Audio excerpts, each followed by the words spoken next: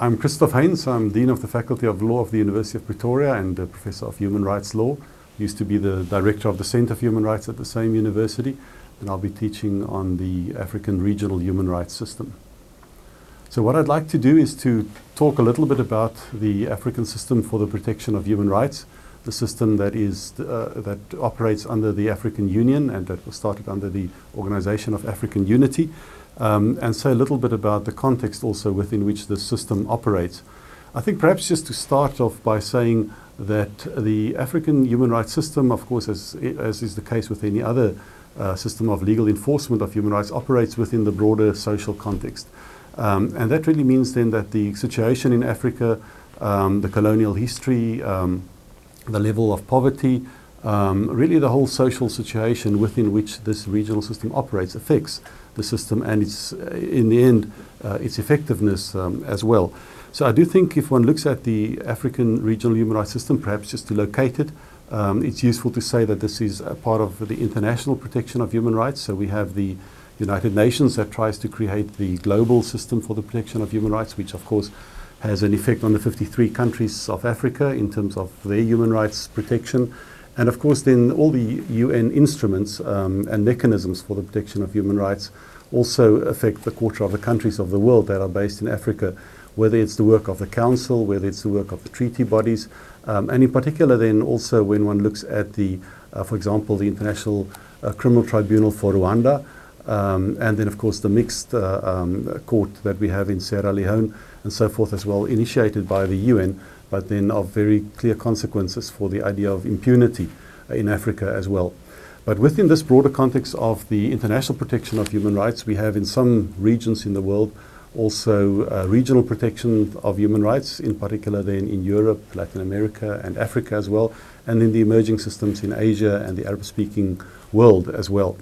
But perhaps where one should really start is by saying that the first line of defense, the first level for the protection of human rights in any country, and in African countries then in particular, is in the country itself.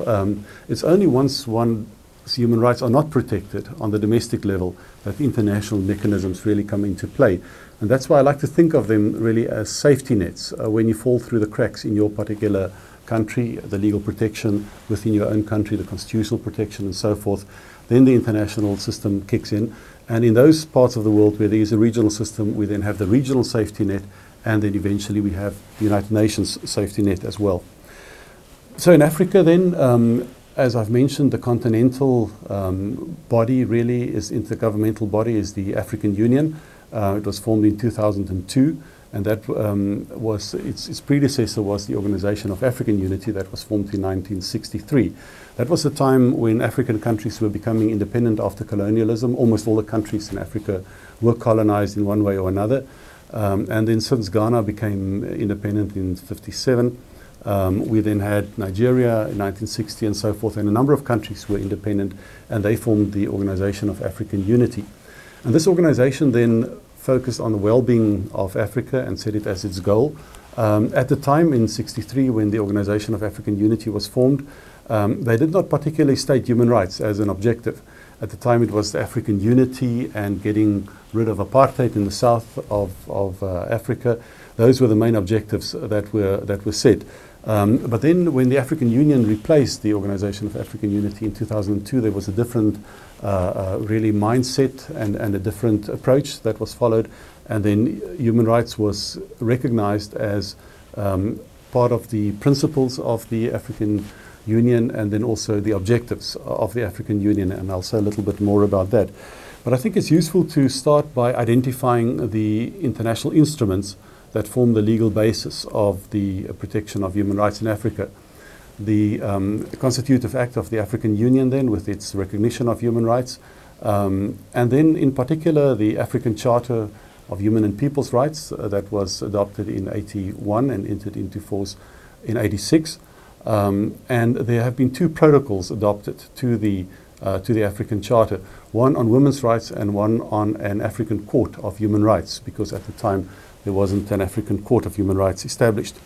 There are also a number of other instruments I think that could be of relevance. There's a treaty on refugees, there's one on children's rights, And this one on children's rights, I think, should be singled out because it has its own enforcement mechanism. There's a committee on the rights of children in Africa as well that functions in addition to the African Commission on Human and People's Rights that is created by the African Charter itself. So we really have these two bodies, the one with a general mandate, the African Commission on Human and People's Rights under the African Charter, and then also the African Human Rights Committee that enforces the African Convention on the Rights of the Child. In addition to that, there's also a cultural charter in Africa, one on treaty on corruption, and there's also one that entered into force on democracy, elections, and governance in 2008. And this together would form the main parts of the African regional system for the protection of human rights. There are also a number of 14 or so sub-regional organizations in Africa, and some of them are also have a human rights mandate in West Africa and in East Africa, Southern Africa, for example. We've recently had a number of cases because these sub-regional organizations also have their own courts. We've had a number of cases dealing with human rights on the sub-regional level as well. Perhaps one can focus on the African Charter in particular and then say a little bit about the nature of the African Charter. In the first place, the norms, but then also the enforcement mechanism for the African Charter. In terms of the norms recognized by the African Charter, I think perhaps three things should be mentioned. It is in the first place, as the name indicates, the African Charter on Human and People's Rights. So I think what one should emphasize there is that it recognizes individual rights, and most of the individual rights that are recognized in the other international instruments are recognized, with some exceptions. Privacy is not explicitly mentioned. Also, the fair trial provisions are not always as elaborate. Also, political participation, not as elaborate as one would find in other international instruments. But by and large, most of the individual rights that are recognized under international law are recognized in the African Charter. But the fact that it's the African Charter on Human and People's Rights also then indicate that it is a charter that recognizes group rights as well, people's rights. And in a number of ways, people's rights are also then recognized. The people's right to existence, a people's right to equality, and then also a people's right to the third generation rights, such as a healthy environment. And we've had a number of cases that have dealt with this issue of people's rights, also recognizing then that in addition to a people's right to self-determination versus the outside world, also self-determination in the country itself. So when there's a coup d'etat, that, for example, has been held to constitute a violation of the people's right to self-determination. There have been some cases also concerning the right of subsections of the community, secession as well, although there's not a clear finding on that, but also then subsections, for example, a case concerning Nigeria, Ken Saro-Wiwa and the Ogonis, where they were recognized as a people with a right to a clean environment concerning the extraction of oil in that particular case. So I think the first thing to say about the norms that are recognized is that it recognizes individual rights but also people's rights. And then in the second place, it recognizes not only rights but also duties. And this is stated throughout the African Charter at the beginning as well, that this particular instrument, and I also think reflecting then the values within Africa, it's not just simply the idea of rights being entities with which you claim a certain territory and you say to other people, stay out, but you also recognize the glue that holds society together. So I do think the idea of people's rights, that collectives also play a role, are also captured by the idea of duties. And I think what duties also do is to recognize that rights have some limitations.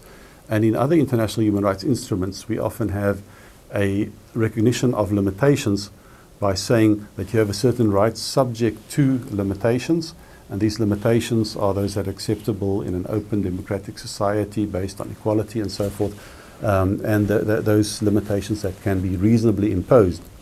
Now, that's a very elaborate way of stating limitations. Perhaps a more direct way of stating limitations is to say that if I've got certain rights, you also have certain duties to respect those rights. And I think that's intuitively very understandable, and it's something which I think makes it more clear what we are talking about when we're talking about rights and duties. Of course, there's always the assumption that there are duties, but the African Charter says this explicitly. And in the African Charter, then in Article 27, which is under the heading of duties, that has become, in effect, the general limitation clause of the African Charter. I think the third point that should be mentioned about the norms in the African Charter is that the African Charter recognizes, as I've mentioned, not only civil and political rights, but also socioeconomic rights in the very same founding instrument of the system, and then also in the third place, certain third generation rights, development and the environment that I've mentioned as well. So it's a very comprehensive, ambitious, I would say, instrument that reflects also, to a large extent, the cultural specificities and the history of Africa. So I think it's often important to see an international instrument in its historical context. The Universal Declaration responded to the Second World War. The African Charter responded to the history of colonialism, to slavery, to the way in which Africa has been really affected by developments around the world, and also the African values itself. So in that way, also the African Charter is a product of its time, a product of the culture within which it was developed. I've already mentioned the issue of limitations, and that the African Charter, largely through the idea of duties, also recognized the idea of limitations. There are also the so-called clawback clauses, and a lot has been written about the clawback clauses in the African Charter. So there would be a right given. It would, for example, say you've got freedom of expression, but then this freedom of expression, which is granted, so to speak, with the one hand, on the other hand, it says, provided that you abide by the law. And the question initially was, does that mean domestic law? Now, of course, if that's domestic law, it does create a problem, because then you have an international instrument saying you've got certain rights, but subject to those rights not being taken away by your government on the domestic level. If that's the case, then international supervision really plays no role, and it doesn't really make sense. And I think to its credit, the African Commission has said, really what is at stake here is that you've got certain rights. These rights can be limited by law, by domestic law, but that law must comply with international standards.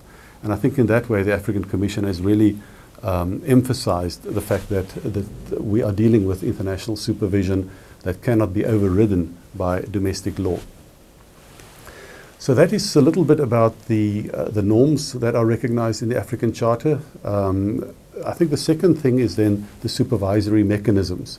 Now, when the African Charter was drafted, and this was between 1979 and 81, and part of this happened in the Gambia, in Banjul, and for that reason it's also sometimes called the Banjul Charter.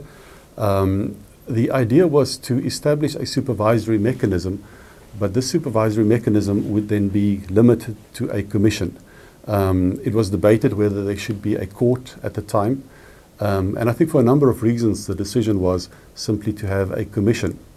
As we know, at the time the models were really the European system with a commission and a court, and the inter-American system also with a commission and a court. In the meantime, some of that has changed. The Europeans have abolished the commission, which largely was a screening procedure for the court. In the Americas, the commission has played a very active role in developing that system. But in Africa at the time, the idea was, let's have a commission. And I think for two reasons, the sentiment was, let's not have a court at the time. One was the fact that African countries by that time had just become independent, just established their sovereignty. And they were saying, well, that if you have a court, you are in effect surrendering some of your sovereignty, a regional court. The other was the argument that the traditional way of solving disputes in Africa is not necessarily through a court, where you have winners and losers. A commission can try to get people together and try to find some form of reconciliation, but a court is not necessarily something that was traditionally functioning in that same way as one would have with the European court, for example, or later the Inter-American court in Africa as well. So the decision then simply to have a commission. The commission started functioning in '87, and then many years later, in 1994, when the OAU, the Organization of African Unity, met in Tunis, then the idea was forwarded to say, well, the Commission doesn't really have teeth, and perhaps we should now move on towards having a court. And I'll say something about the court just now. But first about the Commission. The Commission started functioning, as I've said, in 1987.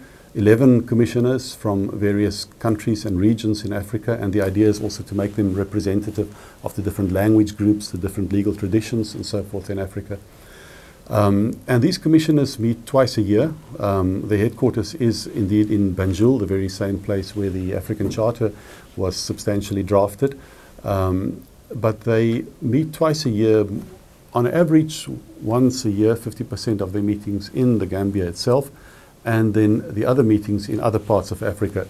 And I think that's also perhaps a unique feature of the African system, the extent to which the Commission goes to the people and not necessarily simply sits in Washington, with some exceptions, or as it happened before in Europe with Strasbourg, but the Commission with a very strong profile and accessibility then in terms of also its sessions in other African countries.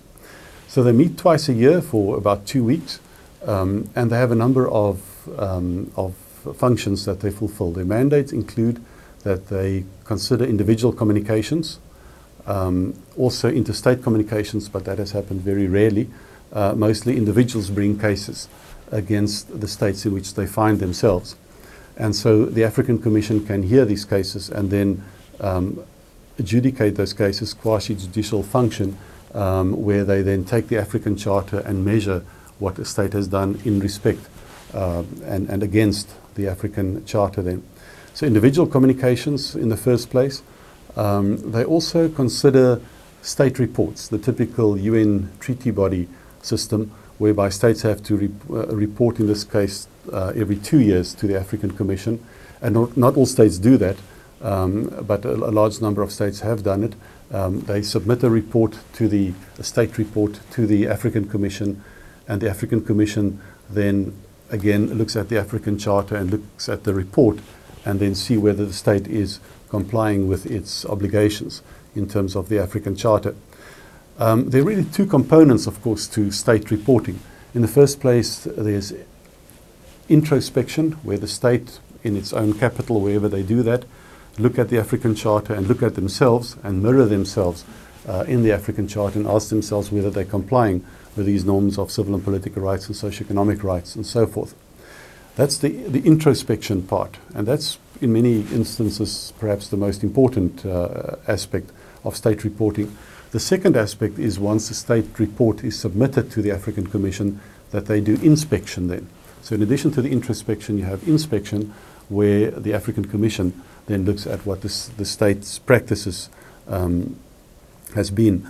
The African Commission has, in a number of cases, also started with issuing concluding observations, where they then give feedback, and that becomes a rolling process then, if it functions properly, a rolling function of introspection, inspection, concluding observations, and then the next round where you see whether what was said earlier has been integrated. In a number of other ways, the African Commission also looks at the implementation of the African Charter. They have special rapporteurs, special procedures on a number of issues they've had, for example, on the conditions of prisons, on extrajudicial killings, on women's rights, and so forth. Special rapporteurs that look at issues in particular. They've also adopted a number of resolutions dealing with human rights issues in Africa, whether country-specific or in general. And country-specific, of course, where they then comment on the human rights practices of a particular country. But on a thematic level, I think perhaps what has been most useful is that in a number of ways, for example, where one deals with fair trial procedures, which I've mentioned are not elaborated completely in the African Charter, whether they have then supplemented this with their own interpretation or political participation of what it really means then to have these provisions in the African Charter. So I think as far as the African Commission is concerned, perhaps those are some of their main functions, in terms of which they then pursue the promotion and protection of human rights in Africa, in particular then those rights recognized in the African Charter. In terms of the composition, as I've mentioned, 11 members. And although there were initially a number of criticisms about government officials serving on the African Commission, that has changed a number of years ago, and the note verbal was issued. It's now incorporated into the rules of procedure of the African Commission, in terms of which people with independence are then, or the states are encouraged to nominate people with independence who are not government officials or ambassadors or people within cabinet, for example, which used to be the case. It's to a large extent now, we have people who serve as judges or members of human rights commissions, or people who serve on independent electoral commissions and so forth, who now serve on the African Commission. Now, the idea of a commission, which technically doesn't take legally binding decisions, as I've mentioned initially, that was the idea, that we'll simply have a commission and states can bring complaints, individuals can bring complaints, and then they have the mandate that I've described. That has been supplemented since '94. A number of meetings took place, and eventually in '98 then a protocol establishing an African court on human and people's rights was adopted. This was the time when the Organization of African Unity was also transformed then, just shortly afterwards, into the African Union.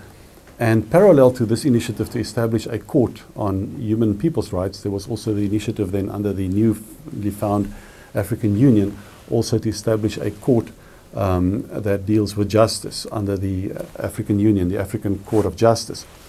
Now, in this process, at some point, President Obasanjo, who was then chairing the African Commission, said, well, we should actually look at the issues of costs, for example, and we should really merge these two. And a number of meetings took place then, and eventually we now have a protocol that will, in fact, merge these two courts. So the net effect is that a protocol has been adopted that will establish an African Court of Justice and Human Rights. And it will have two chambers, one that deals with general issues and one that deals with human rights issues as well. So we still have the Commission. Above that we have the court, and cases then can go, in most instances, go to the Commission, and then after the Commission it can go to the court that takes legally binding decisions. Now, that's the general position. If states merely ratify the protocol in question, then individual communications go to the Commission, and then afterwards the Commission or the states involved can take the case to the court. So the general position is that cases go to the Commission and then they can be taken to the court afterwards. But if states make a special declaration, individuals can approach the court directly. So that means that they potentially can either bypass the Commission, or they can go to the Commission, and then the individuals can take the decision to take the case to the court as well.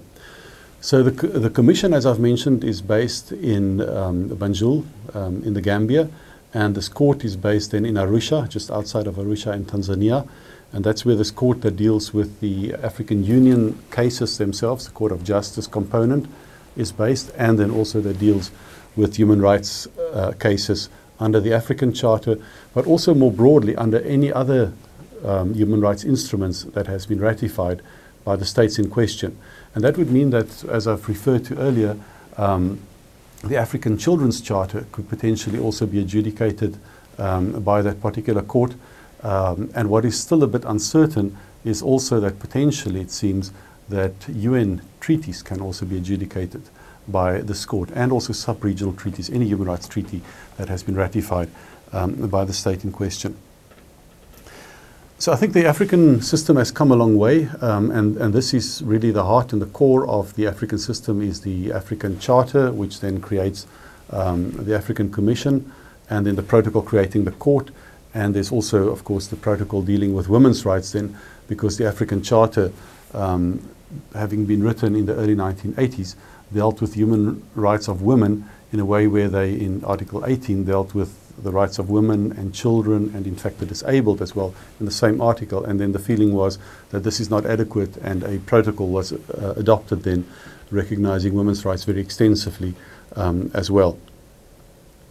Now, in addition to the African Charter system, there's the system on the rights of children that has been mentioned, but there's also a much broader system that deals with human rights in Africa. And this is a system that was created under NEPAD, the New Partnership for Africa's Development, which is really the development program of the African Union.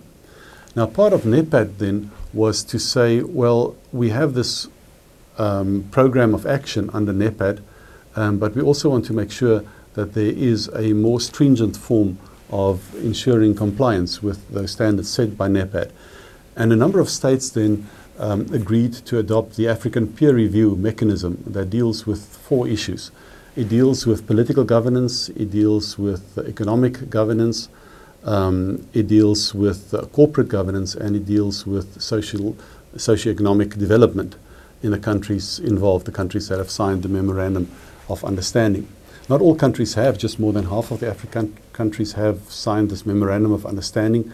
And essentially what the African peer review mechanism does then is to say that the heads of state of those countries involved will get together around a table, and they will then in turn discuss the developments in all the African countries concerning those 4 areas that I've mentioned. It's a bit like the universal peer review system of the United Nations. Although this is a much broader mandate, it does not only focus on human rights. It focuses on human rights as part of political governance, but the African peer review mechanism then also focuses, as I've mentioned, on corporate governance, economic governance, and so forth as well.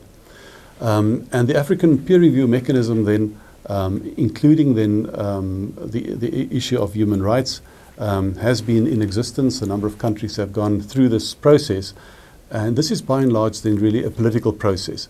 So I think one can make the distinction between having on the one extreme judicial enforcement of human rights in Africa through the court, then we have the quasi-judicial enforcement through the Commission itself, and then the political enforcement of a number of issues, but in particular then, or including then also the issue of human rights through the African peer review mechanism. So this is really a range of issues that deal with human rights protection in Africa, which is probably wise because as we've seen earlier, the idea of a court is not necessarily the traditional way of solving disputes in Africa, but this is supplemented then by a commission and by a political process across a spectrum of human rights enforcement in Africa then as well.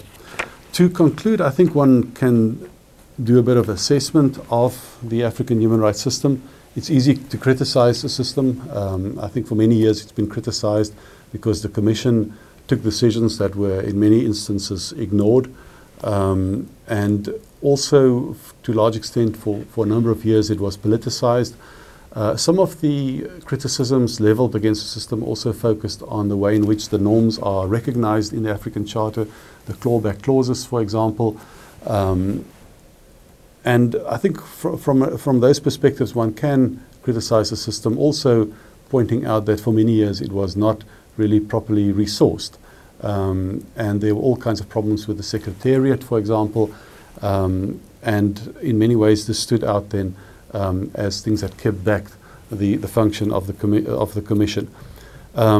This, to some extent, has been addressed through some of the mechanisms that I've mentioned. The resourcing situation is much better now as well. The independence of the Commission, the court has been added to provide more teeth to the system.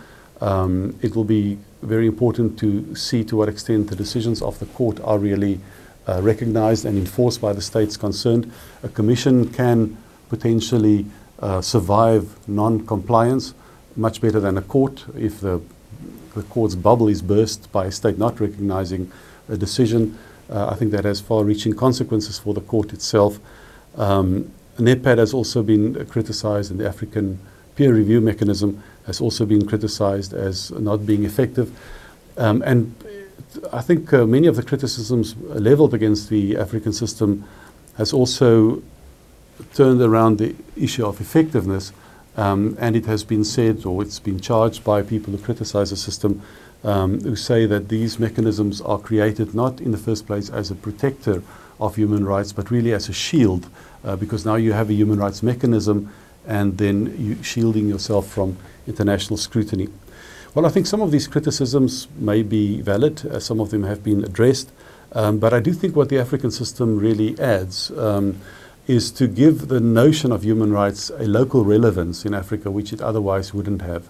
the idea of an exception to Africa in respect of human rights has not really been very much in the forefront because the African mechanisms have accepted the idea of human rights through these mechanisms that have been created.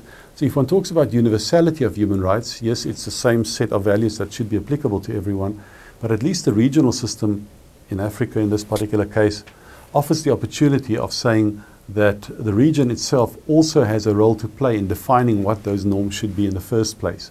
So active participation in what the norms should be, that should be made applicable eventually. So I do think from that point of view, the regional system in Africa has played a positive role. It provides an entry point in terms of human rights protection.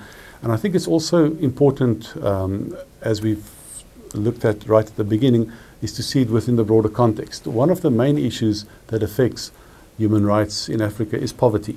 And it would be unrealistic to say that we need to create a mechanism that ignores the reality of poverty and that will be hugely successful on its own.